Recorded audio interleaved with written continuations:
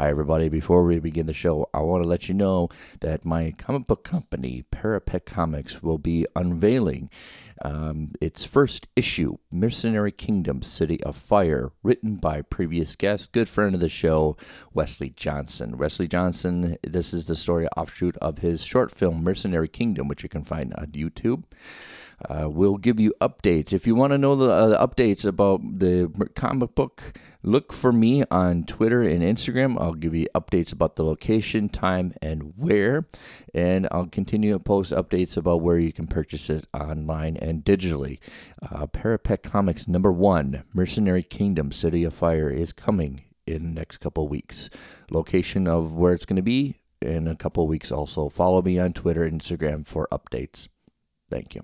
All right, we're here with Allison, and she knows it's dedication time. Allison, what would you like to dedicate this episode to? I'd like to dedicate this episode to my dad, the best man I know, the best man I knew, and just, again, hope that he's doing well, resting in his, final place. Wonderful.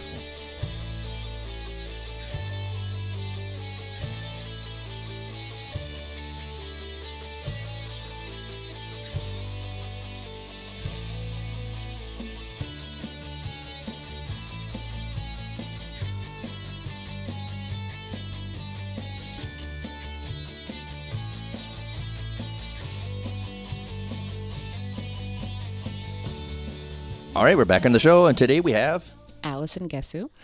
Just say guess. Guess-Who. It's deceiving because it looks like Guess Who, but it's Guess Who. That's the best way to remember it. Guess Who. Yeah. I was gonna before you became on the show. Yeah. I was like, oh, it's gonna be hard not to say Allie G. It's okay. But that's like my personal, social media handle anyways. It's just the closest thing. But yes, for a long time, I like that moniker. Does anybody, when you're on set directing, just say Allie G? No. I don't think they ever go that far. No, you go for far. Okay, so Allison is a film director. You can check out the website, which is GenieProductions.com. And Genie, yeah. So it's pronounced Genie, but spelled DJINI Productions. And we'll definitely put the link down below. Working short films, and also just wrapped up a web series. Yes. Which is called? It's called It's Not You. It's Not You. Now, how many episodes of the series is there? So when it's done, when we're done with post, we're expecting 8 episodes, and my goal is to keep them roughly about 5 minutes long per episode. If I could just talk about it a little bit more, because that's the newest thing for you. Yeah. And you work with previous guest Johnny Stuckmeyer. Yes, I did. How many do you have? How many in the cast? Or so I have 6 main cast. 1 lead, the rest supporting, and the story is basically, so my lead character's name is Lexi. She has had her best friend Steph for 20 plus years. They've been BFFs for the longest time. And she realizes that Steph is a toxic person.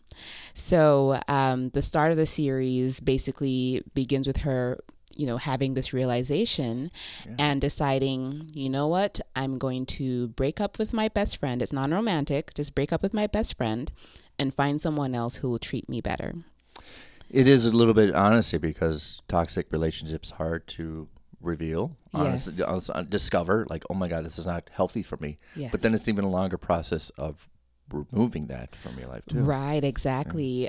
Because again, just either from personal experiences or just from hearing other people or, looking at social stories, you just, like, one of the reasons why this kind of spoke to me is because you read and hear so much about, oh, I've been with this person for so long. This is the only person that I know. I don't know how to move on from them because of that, history, even if they're not good for me. And so I wanted to kind of explore that from a comedic sense, because it is kind of a tragic story, but I didn't want it to be, a down or depressing story. So obviously adding some comedy to it, I figured could help lighten up the mood.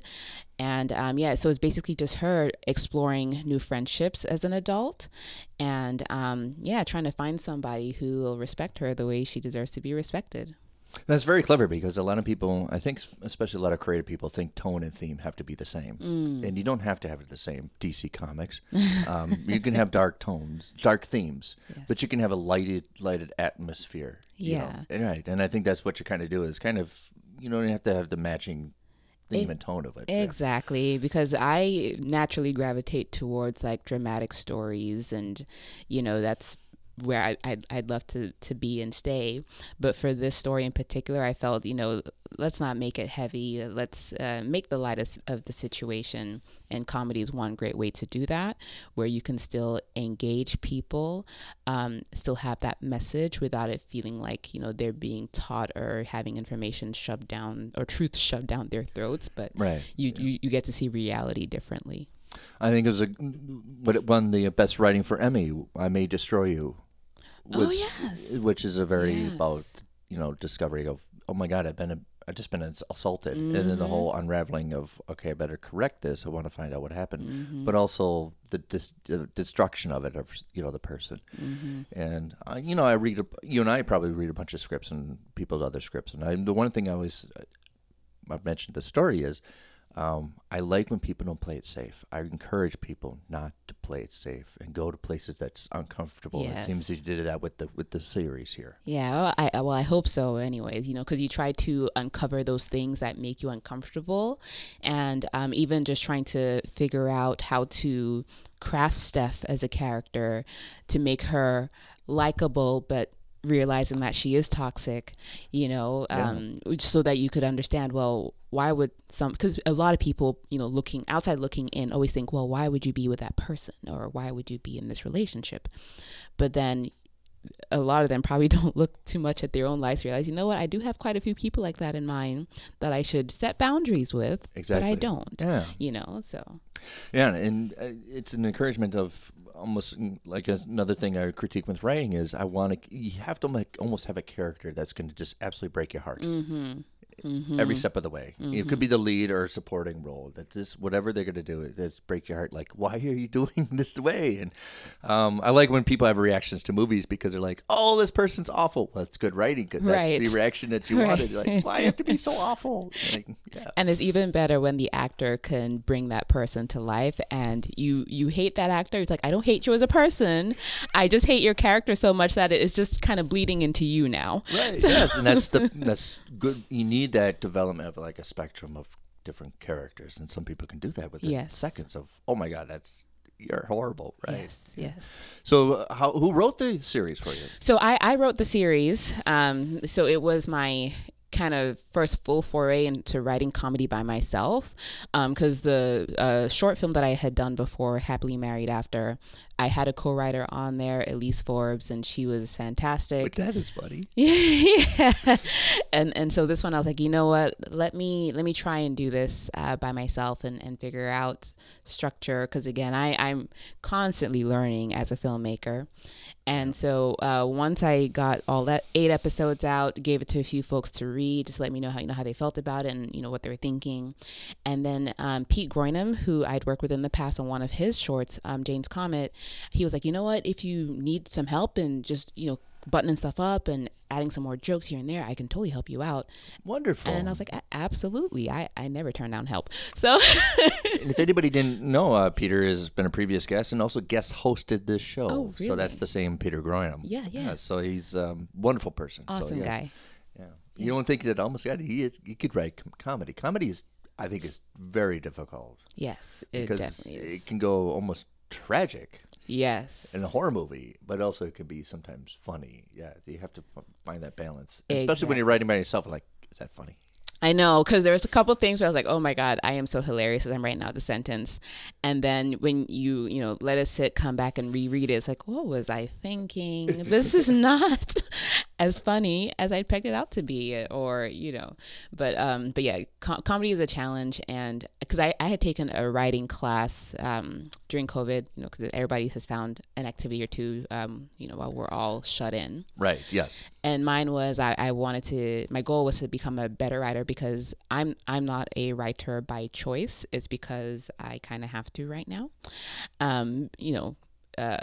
a filmmaker, just trying to develop your story. I can relate because it's a story that's not in my brain, but I'm not a writer. Yeah. But nobody else can write it but you. So it's almost like Exactly. you have to force yourself to become a writer. Exactly. So in one of the classes, the teacher was like, was kind of going through the different types of, genres, basically, when you talk about drama, comedy, thriller, all that stuff. And when it came to comedy, and I think it was based off of, I forget which Greek person that was, but basically, and I'm going to paraphrase, the idea behind comedy is, and the way that I translate it is, it is basically tragedy wrapped in a bow. So when you think of like the really tragic situations, you have to find that moment of levity that can help, bring it out of just that somber moment. Right. Mm-hmm. Yeah. I think you almost like, okay, this is a disaster story, but in the writing different hands, it could be funny. Exactly. So that really helped me during my writing process, because I was like, I don't know how to be funny. I'm not like a Will Ferrell who would just say stuff and it just automatically funny. So what I did in terms of my writing process was that let me just get the ideas out there on paper and then go back and see, okay, what is something within here that can change it? And part of that was like looking at other, web series of different, like kind of similar formats where they're very situational, very like could potentially be mundane in terms of life. Yeah. But then you try and pick out, okay, what did they do here to get you out of that element, and reading those scripts just to give me a sense of, okay, how can I write this so that it's comedic in nature? One of the inspirations this could be dramatic, but also funny, and I think he did really well with it. Is Neil Simon with a bunch of his scripts, "Prisoner of Second Avenue" and "Biloxi Blues" and "The Odd Couple," which that is a Here's two people. He got a divorce, and my life is rotten. Yeah. But now it's gonna be funny because he moved in with a slob. And so I think one of the cores of comedy is contrast, right? Yes. What's different between each other? I think that's why Gene Wilder and Richard Pryor work together so well, because they're complete different people coming from different avenues of comedy. Gene is he does the jokes, but he's not somebody like a stand-up comedian. But he can do the script and make it funny, where Richard Pryor is very much center. Yes. Where he's almost like a gravity, like everybody's going to come to Richard. Oh, right? yes. Yeah. So I think, especially if you want to write down comedies, where is the contrast? And then you can work from there. Exactly. A little bit. Do you like writing during the day, or are you kind of at night, or can write anywhere? So I'm not a morning person. I'm naturally a night owl. So my brain starts to get hyperactive around 10 o'clock for some odd reason. At night, right? Yeah. So around midnight, I'm like, because I'm married, so I tell my husband, "Oh, can you help me read this thing?" And he's like, "Why do you always have me read stuff for you at midnight?" And I can't help it. So no, I tend to write more, in the evenings. When I set my personal deadlines or like personal goals, sometimes I do that, over the weekends during the day, because I still work full time. But I try to set buckets of times for myself. It's like, okay, yes, there are those moments where I wait for ideas or inspiration, but then there are others where it's like, okay, just sit down and do this stuff, I have to agree. I'm kind of the same person where I have to experience a day before I can deflate and write. And a lot of people can write before they experience the day, but I'm not. After 10 p.m. it starts flowing. No, I come alive after 10 p.m. So right. And I live with an introvert, and they do the whole decompressing. Like, I have to do this before I go to bed. I have to do this to go to bed. Where I'm a crasher, I have to just keep going until I can't go anymore. Basically, I am the absolute same way. Like, my brain again doesn't shut off, and then the thing is, once it does, and it's time to wake up, that's a problem. I'm only laughing because it's the same. It just sounds so familiar, right? Yeah, I get it. I'm experienced enough where I can kind of tell if a story has been written at night. Really? Almost like, I think all episodes of True Detective, that person, I think his name is Nicholas, obviously has been writing since 10 p.m. to 4 a.m. Okay. That's awesome. That's great that you can tell that. Yeah. Well, you figure out the necessities. I think if people that write at night, it's a lot more calm to a lot more, just less distractions. Where people that write during the day, you can see it's a lot more activity.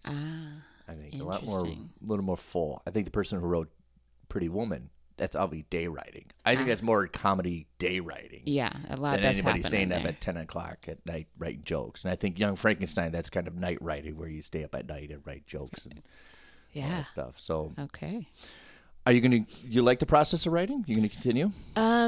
I will continue for as long as I'm able to, because it is, again, is the thing of getting the stories out on paper, because if you can't, because sometimes it's like you have the concept, but then to get it down on paper to like a 10-page script, it's difficult. And when you're expected to know your story and understand and know what happens in it, if you don't have it written down, it's difficult to sometimes say what that is, because again, those ideas just come to you on the fly, and that's cool, but then that's not cohesive in terms of telling a story. So it's something that I think I probably will continue to do. And the thing that kind of gives me a little bit of comfort and solace is, at least for most writers that I've met, most of them don't like it either. So so I think I might be in good company. It's one of those things that, especially I've written over a lot of scripts, and I'm writing one now, and I'm writing actually a novel now. But it's one of those things, like, if it starts getting easy, like it's almost sounds like it's an automatic, or just become mechanical and just writing, I think that's a good time to stop.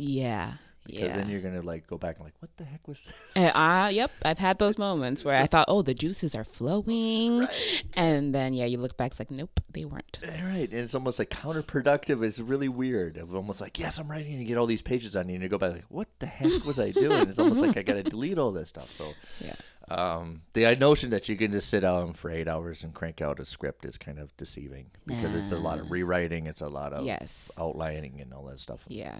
I've noticed, especially for my process, I will start with one character and start with that character. Mm-hmm. But then all of a sudden, it goes away. Like that character almost becomes a subplot. And then what really is the core of the story gets flushed out. And that's happened with my graphic novel, The Greenway, when I started with one character. Yeah.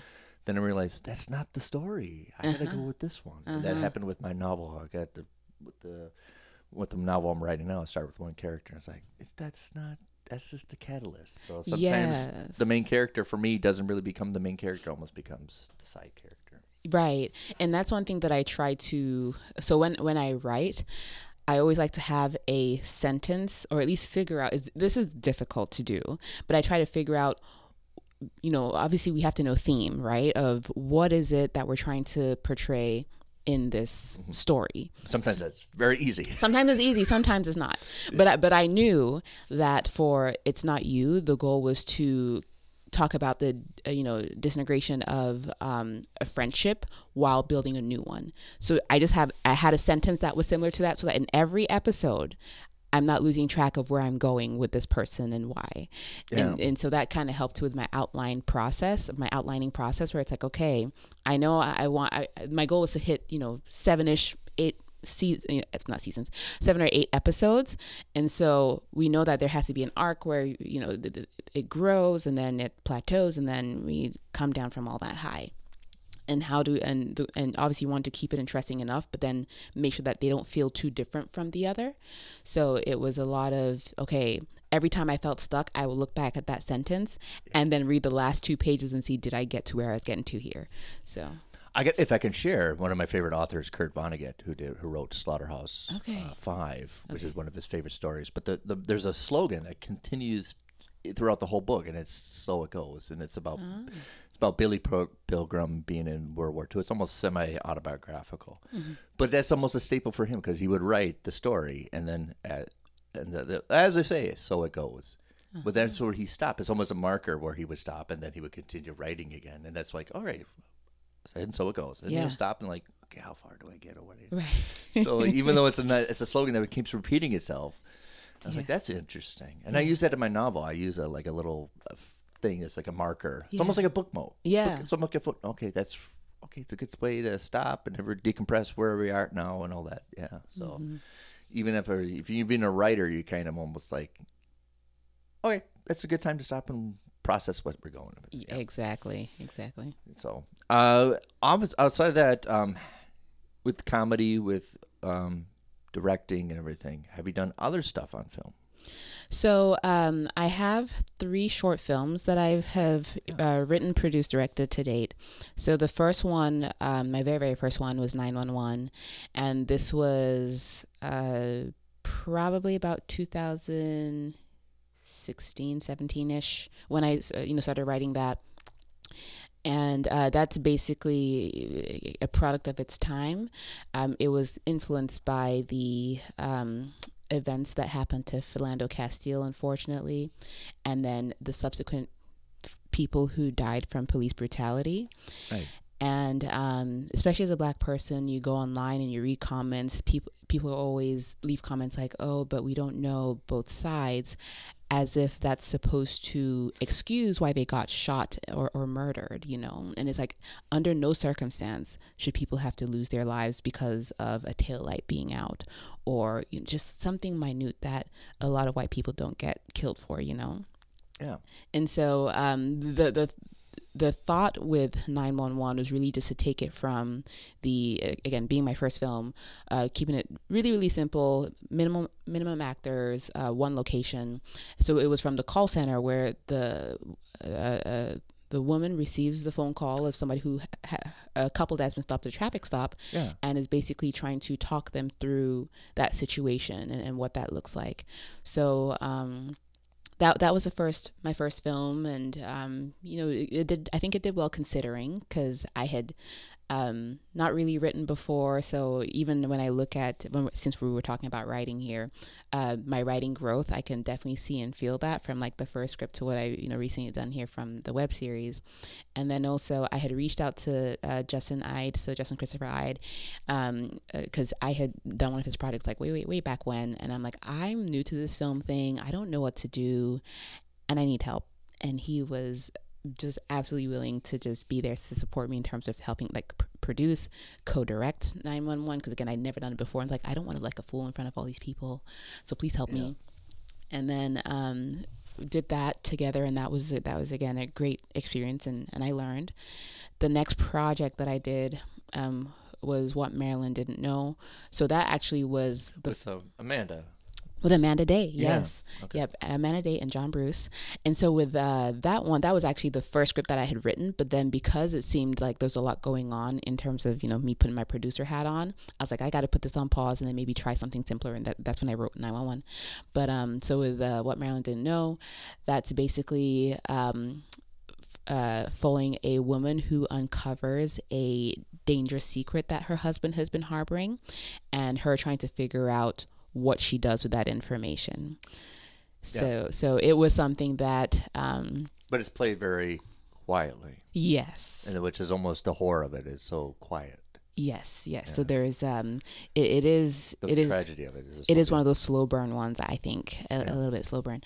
And so it's kind of just her going from this, beautiful, perfect, seemingly amazing life to all of a sudden this darkness of, now that I know this thing, what am I going to do? I have a family to protect. I have myself to protect. I have my image to protect.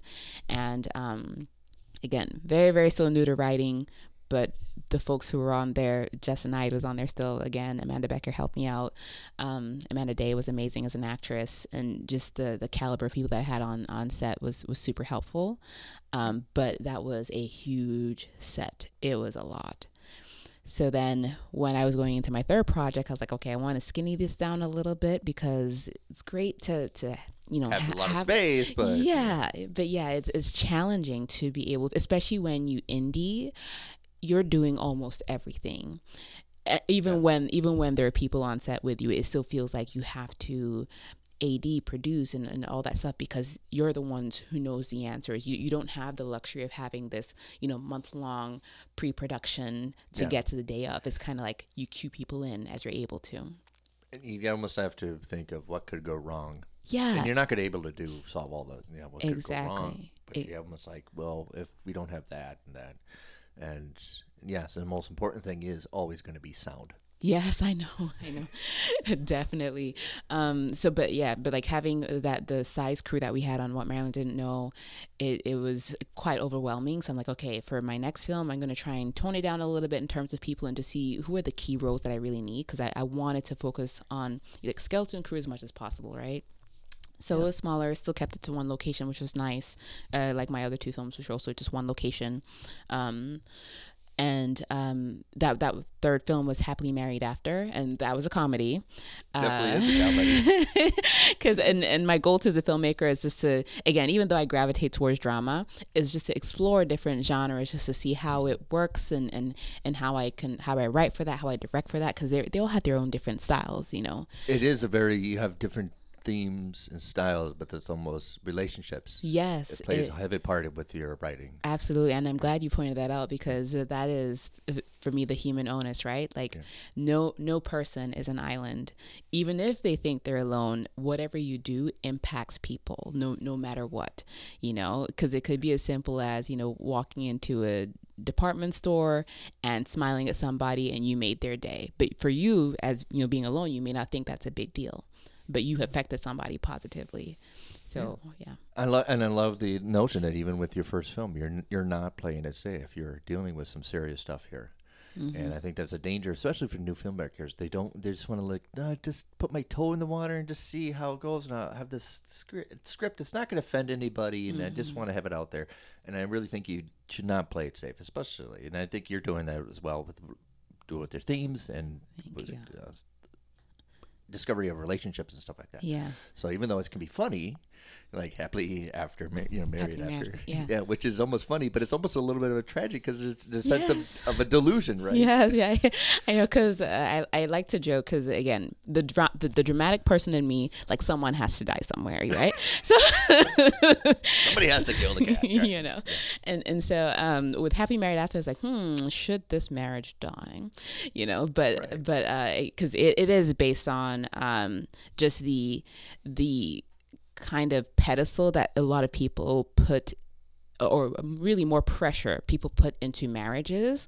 But like everything else, it's a relationship that has to be fed, that has to be catered to, that has to be grown. You don't just find that person and then it's perfect and then you're good. It's almost glamour shot marriage on Facebook. Oh, like, absolutely. We're having the greatest time ever being married. Yeah, people only see the highlights. Yeah. So it was kind of exploring that a little bit to show that we do change ourselves for our partners sometimes, and sometimes it's warranted, other times it's not. But then, you know, at the end of the day, honesty and just the sheer empathy and care that you have for your partner is what's most important. Yeah, and I think that's the most difficult thing, is actually writing relationship. I think my weakness is writing love, inserting love, and I know that's my weakness. But I'd rather just write blowing stuff up and action and everything, because it's a lot easier to write and it's a lot easier to solve than plunging your hands into the makings of a love story. Yeah, they got married and there's an explosion in the background. Yeah, that's good enough for me. All right. When I think I'm not alone, because a lot of stories end with a marriage, because that's hard to talk about. It's easier just to end that way. Just have a big wedding and they're married, and then that's the end of the movie. And that's it. Yeah. I think there's very few movies that would like, all right, let's talk about the marriage. Right. Like a marriage story. Yeah. And that was my goal with Happily Married After, was to focus on that marriage relationship, you know, and realize how again, just poking fun at things that you think you need to do, or how perfect a marriage could look like, and even just like the gender norms in a, you know, heteronormative relationship. It was fun. I have to say, you should be married to my wife, and then all of a sudden I'm looking for a pair of scissors and open up a drawer, and she's hiding Oreos from me. That's it. Yeah. Like, what? Where are the? Oh, shoot! I never thought you opened that drawer. That reminds me of one of the scenes in Happily Married After. Because we used Oreos for that one, but the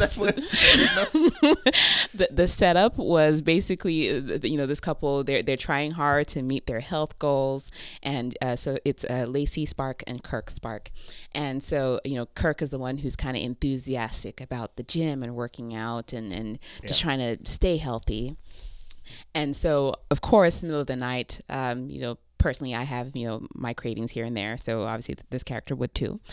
Right. So she sneaks into the kitchen to like grab some Oreos that she's hidden away from her husband, because he's not supposed to know they're on a health diet. And so he's in the other room and he hears all this rustling and he's like, is there a squirrel in here? How did this get in here? Right, because it can't possibly be Oreo. No. We're committed to this. We're right? committed to this healthy lifestyle now. So that was that's funny. Before we get to break, does your husband watch movies with you? He does. Like we enjoy movies together. Pre-pandemic, if there was a hit, we'd be in the movie theaters enjoying it. Post now, we just wait for whatever's on streaming and keep our eyes out for that. There was a while there where there was a little bit of a lull, so it just got to a point where because things just felt so dramatic and so heavy, it was difficult to emotionally invest in a lot of films. So we would honestly, this is my habit that he has now taken on, but we would watch Lifetime movies because, again, you can get into the characters, but you're not emotionally invested. I've actually had to start watching it because, again, love is a weakness of me. Now, I don't write it, but they do a good job with that, right? Well, the thing is, because I'm not a rom-com person. No, but the most of the ones that we watch, somebody's dying somewhere. So we have our kill count at the beginning of each movie. Like, how many people you for think a rom-com? Not a horror movie, but a rom-com. Who's gonna die?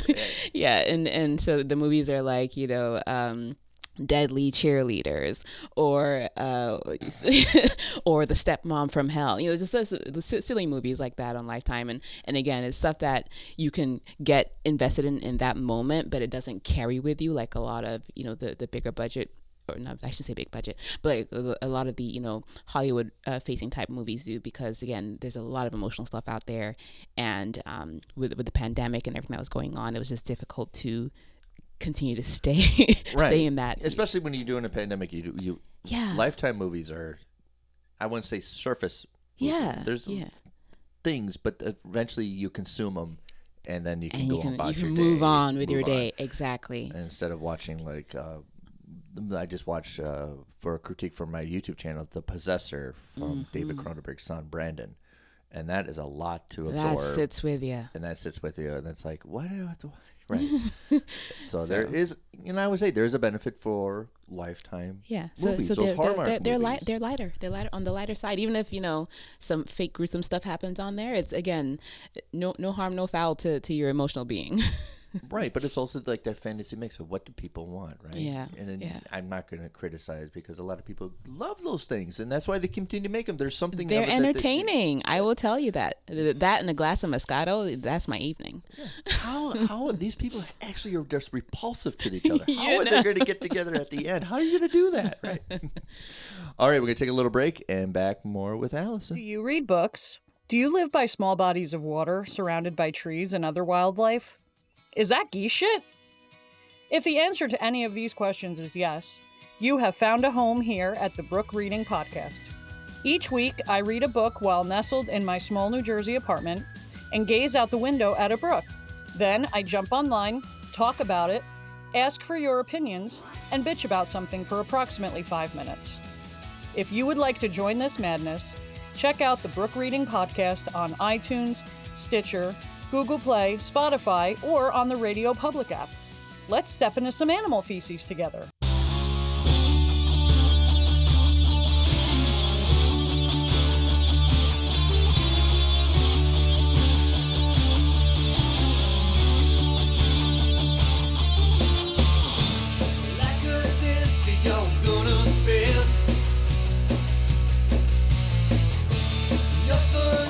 Back with Allison. So with directing and everything, why did you get started? How did you get started with the whole process of directing? Yeah. Just plunging into it. Sure. So backstory, so I'm from Cameroon, and for a lot of African families, you have so many career options. So doctor, lawyer, engineer, maybe a teacher, and so you just don't. A handful of options. Yeah, exactly. So you don't really get to explore what else could be out there. Because even if you know that there are movies and stuff like that, you don't really think of that as a career path. But I, growing up, was always interested in how just movies, the impact that it has on people, how they're made and things like that. And I'd read books and I'd be able to visualize, oh, this would make such a beautiful movie to be able to watch. And I didn't know what that was. Yeah. So it wasn't until years later. So I got to the US and I was like, okay, well, I know that I want to be able to be telling stories. 'Cause again, at the time, this was years before Ava and Issa became popular. But then when I think of career trajectory, I'm like, it's those women. That's where I want to be. That's what I want to do. But I really want to focus on, Black content, African content, because we only see a certain type on TV. Very limited. Very, very limited, and because like when I got here and in high school, a lot of the questions are like, do you live in trees? Do you wear pants? And I'm like, where do you think I live? Where do you think I'm from? We regard it, and usually what I taught students is the single story phenomenon. Yeah. Where you're like, yeah, you group it into one thing. Right. I came from Africa, and then you're like, you don't ask where from Africa. No. Oh, you came from Africa. It's just one big thing, right. one big quote unquote country, or there are questions like, did you have to run from lions? And I'm like, the first time I ever saw a lion in my life was at the Atlanta Zoo in 2005. It's guilty of this single story phenomenon. Exactly. Which happens with a lot of Black film content, and you're explaining we only get the single story of either it's going to be guns and violence and crime and everything, and we there's other avenues to explore. Yeah, so my goal was to, when I get to making film, I want to be able to tell more than that single story. I want to show other facets of Black experience and Black life.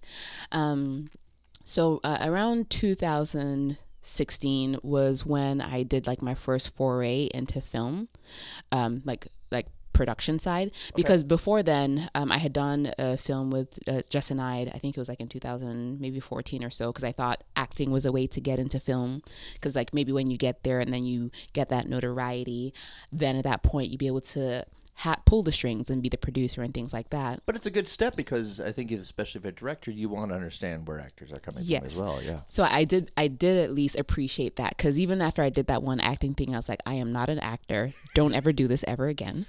Same thing with me. I just before I'm going to be a director, I just want to know what the experience of being an actor. Yes. It's like, God, I just can't. I appreciate. Yeah. So that made me appreciate that. Oh my God. how do you yes. Oh my God, yes, you are so vulnerable, because I'm I'm introverted in nature. Most people say that it doesn't look like it, but I am introverted in nature. I get energy from just being by myself.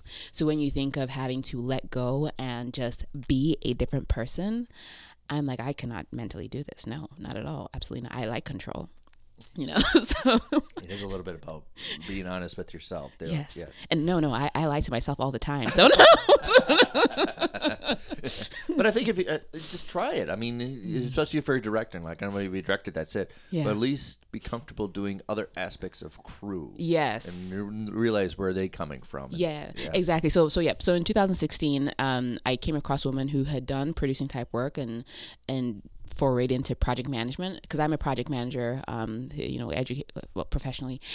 And I was like, oh, let me look into this some more. And I started to realize the similarities between there, and also realize that as a producer, you do have some power. Because again, I didn't know that before. It was just, again, doing this research. I was like, okay, this makes sense. So I was like, how do I become a producer? And so, again, as a project manager, I plan, I think, I schedule. And I was like, okay, well, it looks like everybody gets into this industry by being a production assistant. So I'm going to do that at least, because that would, if anything, give me a sense of what the different roles are on crew, give me a sense of language, because again, every industry has its own language that you have to learn and understand. Oh, yeah. So that was my opportunity to just get my quote unquote film school without going to film school. And, it was great for a little bit, but then where I wanted to be in terms of narrative content, we don't have a lot of that in Minnesota, especially not ones that are paid, I agree. And because again, for me at the time, it was, I didn't care whether I was paid or not. I was like, I just want to learn. I just want exposure. I want to figure out where I fit in and how to make this thing work. But then it got to a point where, it started to hit my pockets, and I wasn't finding those opportunities, and it got really frustrating. And I'm not a depressive person, but it felt a little bit depressing to not be able to find anything, Right, when you hit that block, you're like, okay, what's the next step? Because I want to start doing it myself. I've done all the other things, I think, just to get the experiences and everything. So what's the next elevation before we get deep? Right. Because I'd reach out to people and was like, you don't even need to pay me. I just want a shadow to understand, okay, from production assistant, I know that you can go to production coordinating. How do I get there? What do I need to do? What kind of stuff do you? And I could not find anybody who was willing to do that. So at the time I lived in South Minneapolis, my neighbor was like, well, if you're not finding the opportunities that you want, you have to create them yourself. So that's when I started writing. Like I said, I did what Maryland didn't know first, and then I did 911, and then I was like, okay, well, let me figure out how to make this thing, and it's kind of been it's rolling steam engine since then. Is that it's a little bit nervous too, especially first my time. God, The yes. first time, like, Yes. right, you're opening up to what you right. And I always say every creative project you do is a self-portrait Yes. of a little bit about yourself, and you put a little bit of your soul into it. Mm-hmm. And that's my next criticism of. I don't want to say it's a criticism, but it's my evaluation of things. Did you put your soul into this, Right. rather than trying to make it interesting or good or clever or Mm-hmm. snotty? Did you put your really into soul into it? And I always say I've seen all your shorts, and I've seen that generally you are definitely putting your soul into all the Thank projects, you. Thank you. which is, I think it's hard for people to do, because just like acting, you have to be honest. Yeah, and again, these stories aren't just stories that I'm telling just because, but they mean a lot to me. Because again, with 911 in 2014, 15, 16, it felt like every single weekend a Black person was dying, and I could not understand why people are so scared. Why are people so wicked? And it hurt. And you could tell in other like Black filmmakers' work that they were putting out, it was the same kind of stuff, because we were all feeling the weight. And so that for me was like my outlet, and I'm like, even if you're talking about two sides of a story, this should not be okay. Right. You know? Right? This should Yeah. not be acceptable of any profession, you know? So, and even with, what Marilyn didn't know, that one was kind of sparked by when you think of, not to give it away too much, but when you think of, either like a mass shooting or like terroristic acts that have happened on U.S. soil, and more times than not, even though POCs get a lot more brunt, a lot more of the brunt for that kind of stuff, we're not the ones who do most of it. Yes. It's mostly white people who are maybe just not happy in their current being. They've been shafted or whatever it is, and it's like, but then they don't get the same kind of flack that POCs get, for issues within quote unquote their community, or when it's a Black person, is the whole Black community did it. Yeah. It's very, very different. So that's what kind of sparked that story. And then I got tired of just being so depressive all the time, so I did comedy.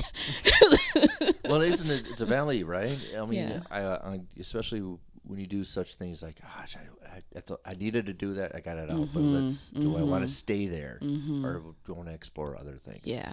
And it's a question that you have to ask yourself, because you're the creative person. Do you want to do something that's a little more light and fun? Yeah. Or I want to stick with this tone.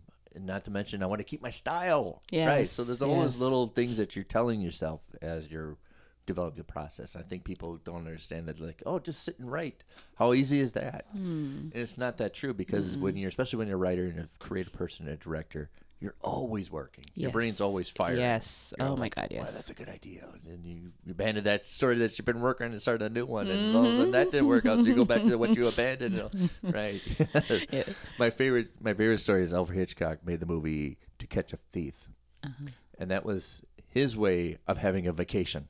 Oh. He didn't take it all that serious. Obviously, he was a filmmaker and he does really good stuff. Yeah. But he went to French Riviera to make a movie, and it was simply just to go on a vacation. That is beautiful. See, like I would absolutely do that. Make That's the movie studio pay for your vacation. There you Because go. They filmed it for about 3 weeks, and it's a great movie. But then after that, for a week, they had a great vacation.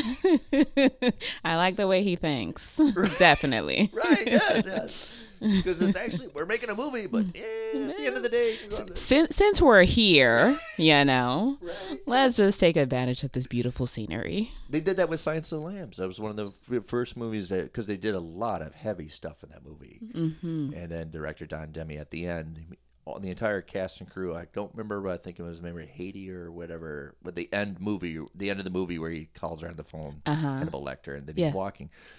They filmed that for a day, and they spent a couple of weeks, maybe 6-7 days, vacationing. That's nice. Because we're shooting this movie still, Right? Because I think you had actually doing all that serious stuff. You needed to kind of flush it out a little bit.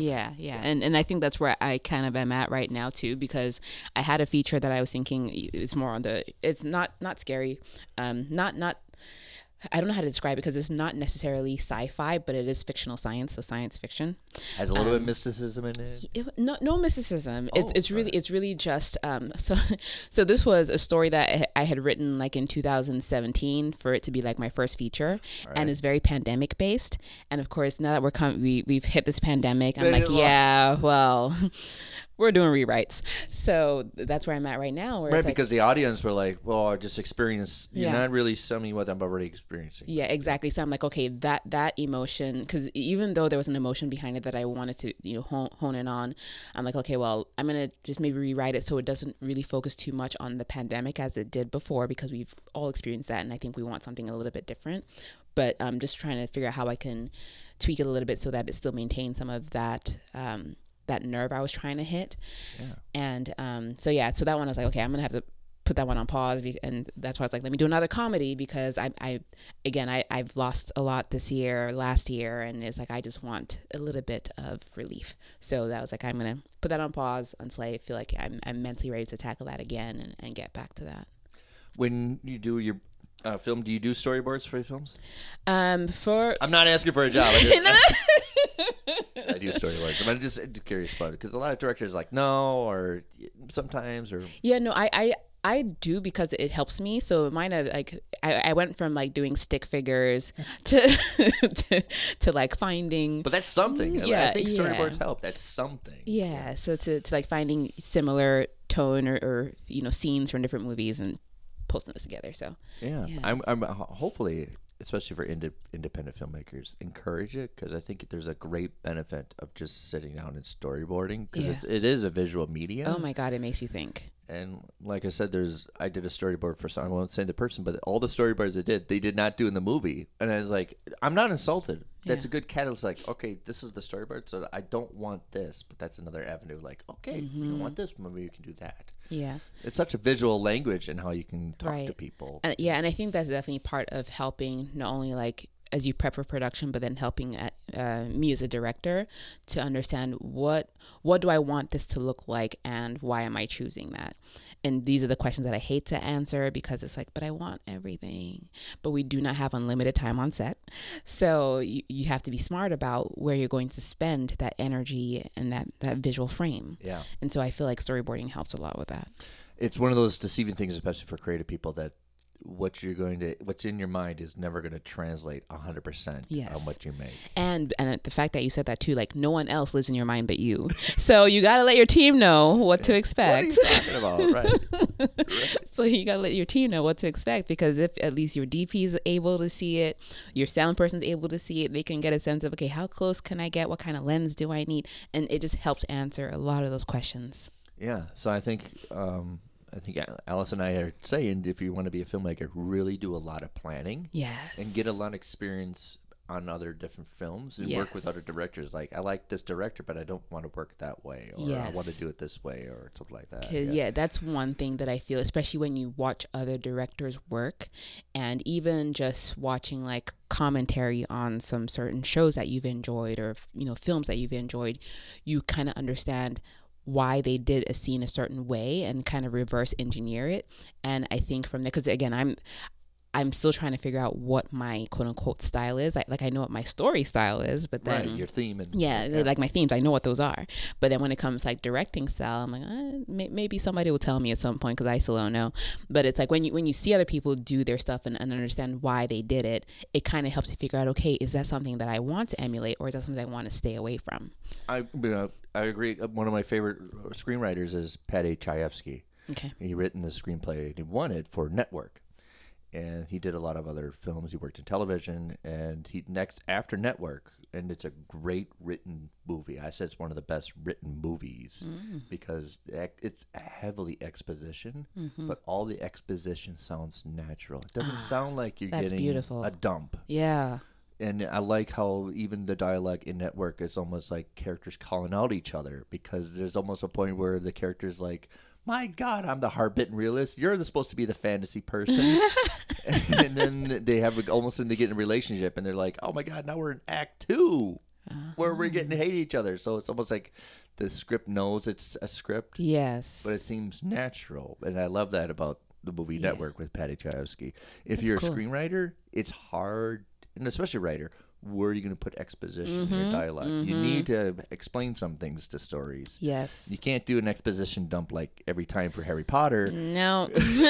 No. but you need to have something that it's hard to do. Like, and I still hard to like how I need to have them explain themselves, but I don't want Yes. to like Without giving away the whole pie. because nobody comes. Hey, what's up, brother? Right? You don't say that to your brother, right? You say, "What's up, dumbass?" Right? Right? Say hello, stepdad. But I think there's a little balance because Tarantino can go off over have dialogue that has nothing to do with the story, but it's interesting to listen to. Yeah. But he also jumps you into. He also trusts the audience to just jump into something Right. and just have natural conversation. Yeah, and that's definitely a balance too, with having not only the verbal cues but then also the visual cues that can help, because that's something that I tried to explore a little bit more with It's Not You, was verbal cues, because again I am one of those expositionist writers where it's like I try not to tell you everything, but I'm like I feel like I should tell you this at this point because in case you didn't get it, this is where you need to get it. And I've gotten feedback like, yeah, this is too much, and so I try to explore. Okay, because this is a visual medium, even though I want people to know that she's not really feeling this person, how can I do that without having to write that out? And it's hard to do because especially with a relationship that's been going on for years, you're not going to sit and have conversations for an hour and hours. If Exactly. you've been in a relationship with somebody for a long time, you're probably not going to maybe say 2 words to each other. Right. It's more to be the non-verbal communication. Exactly. So it's trying to find that good balance between, like you said, walking in and saying, "Hey, dummy," versus "Hi, brother," or it could be a playful. You push them because if you're one of those siblings that likes to play fight with your siblings, then that's what your character is going to be. If it's a little bit more loving, that's what your character could be. So And it's those little gestures. yeah, the gestures. Little soft gestures. Like Bill Cooper always says, stage acting is driving a bus and film acting is driving a golf cart. I guess so. It's deceiving because really good film actors, it's like, that's it? Mm-hmm. But you don't understand. We almost probably did 20 takes of it. Yes. Of Yes. just doing that simple thing. Yes. Just small little, yeah. Oh my God. One of my favorite things about small things in movies that make the movies help is the movie Matchstick Men, with Nicolas Cage being a con artist that has obsessive compulsive behavior, and his partner Sam Rockwell. And there's a scene where we're focusing on Nicolas Cage doing his con on the phone, but in the background is Sam Rockwell's character. Now, an average actor would just sit there quietly and just be wallpaper, but Sam's character knows he's getting excited because they're doing a con and it's working. So in the background, you can see him as somebody's jumping up and dancing. You like, see? yes, you're stealing. Yeah. And it's not written in the script, but that's what he knows about his character. Is like, that's what I'm getting excited. So he's dancing like, yeah, steal all their money. Exactly. And that's part of directing too, where I try to tell my actors, I tell my actors, even if maybe this line is not focused on you, or or maybe you're part of the conversation, just think of how you'd react in real life. No one ever just sits and waits while the other person, well, maybe some people do, but not everybody just sits and waits for the other person to just say something and then they're like, oh yeah, and then now I come alive because I have my line to say or my thing to say. So it's like, always think of what your face is doing, so that it translates, or even what you're thinking in your mind in terms of, okay, you just heard this news, maybe you're, like you said, with Sam Rockwell in the background, he's excited about this con going, what they're doing for the con, and it's like, okay, you're not just going to stand there and wait. You're going to be reacting. Right. Yeah, you're going to be excited. You're going to be, so it's very much reading the room as an actor, Yeah. I think you had it perfect for happily after, Happily married after. Married after, because people always know you say your lines, we're going to focus on the person saying the lines. But then you had both of them doing continue, even if they're not saying the lines, playing the part. She's doing the soft gestures like, oh, honey, you're just doing it right. Even though he's speaking to the camera, but she's also like do it this way. Right? And one of the And things. then he's just almost insane, like. In one of the Almost in first. contempt. Oh yeah, one of the first things I love to do with my actors is just do like a character like understanding, like who this person is. And sometimes, there's some things that maybe I haven't thought about in terms of like the character's background, but it's like having that conversation. It's like this is who they are, and this is why they're this way, and this is how you have to think and behave and move. And I think that definitely helps a lot of actors too when they finally do get on set, because they know, okay, Lacey is a type A person, and you can tell just from the way she, right, yeah, exactly. She's got everything color coded and filed. And she shares her Google Calendar with her husband to make sure he doesn't miss stuff, So it's just those things where it's like, okay, you understand who she is as a person, go-getter, ambitious and whatnot. Therefore, when you're sitting down, you're not just going to, wait for your husband to talk. You're going to make sure that he's doing it right, because this is me. Exactly. This is me managing the situation as my character. So, I actually catch myself because if I write enough, or I write a lot. I share this with Peter Groen. If I do a lot of script and all of a sudden I'm, all right, let's go visit people and hang out with them, and I have a conversation with them. I was like, no, we should go this way.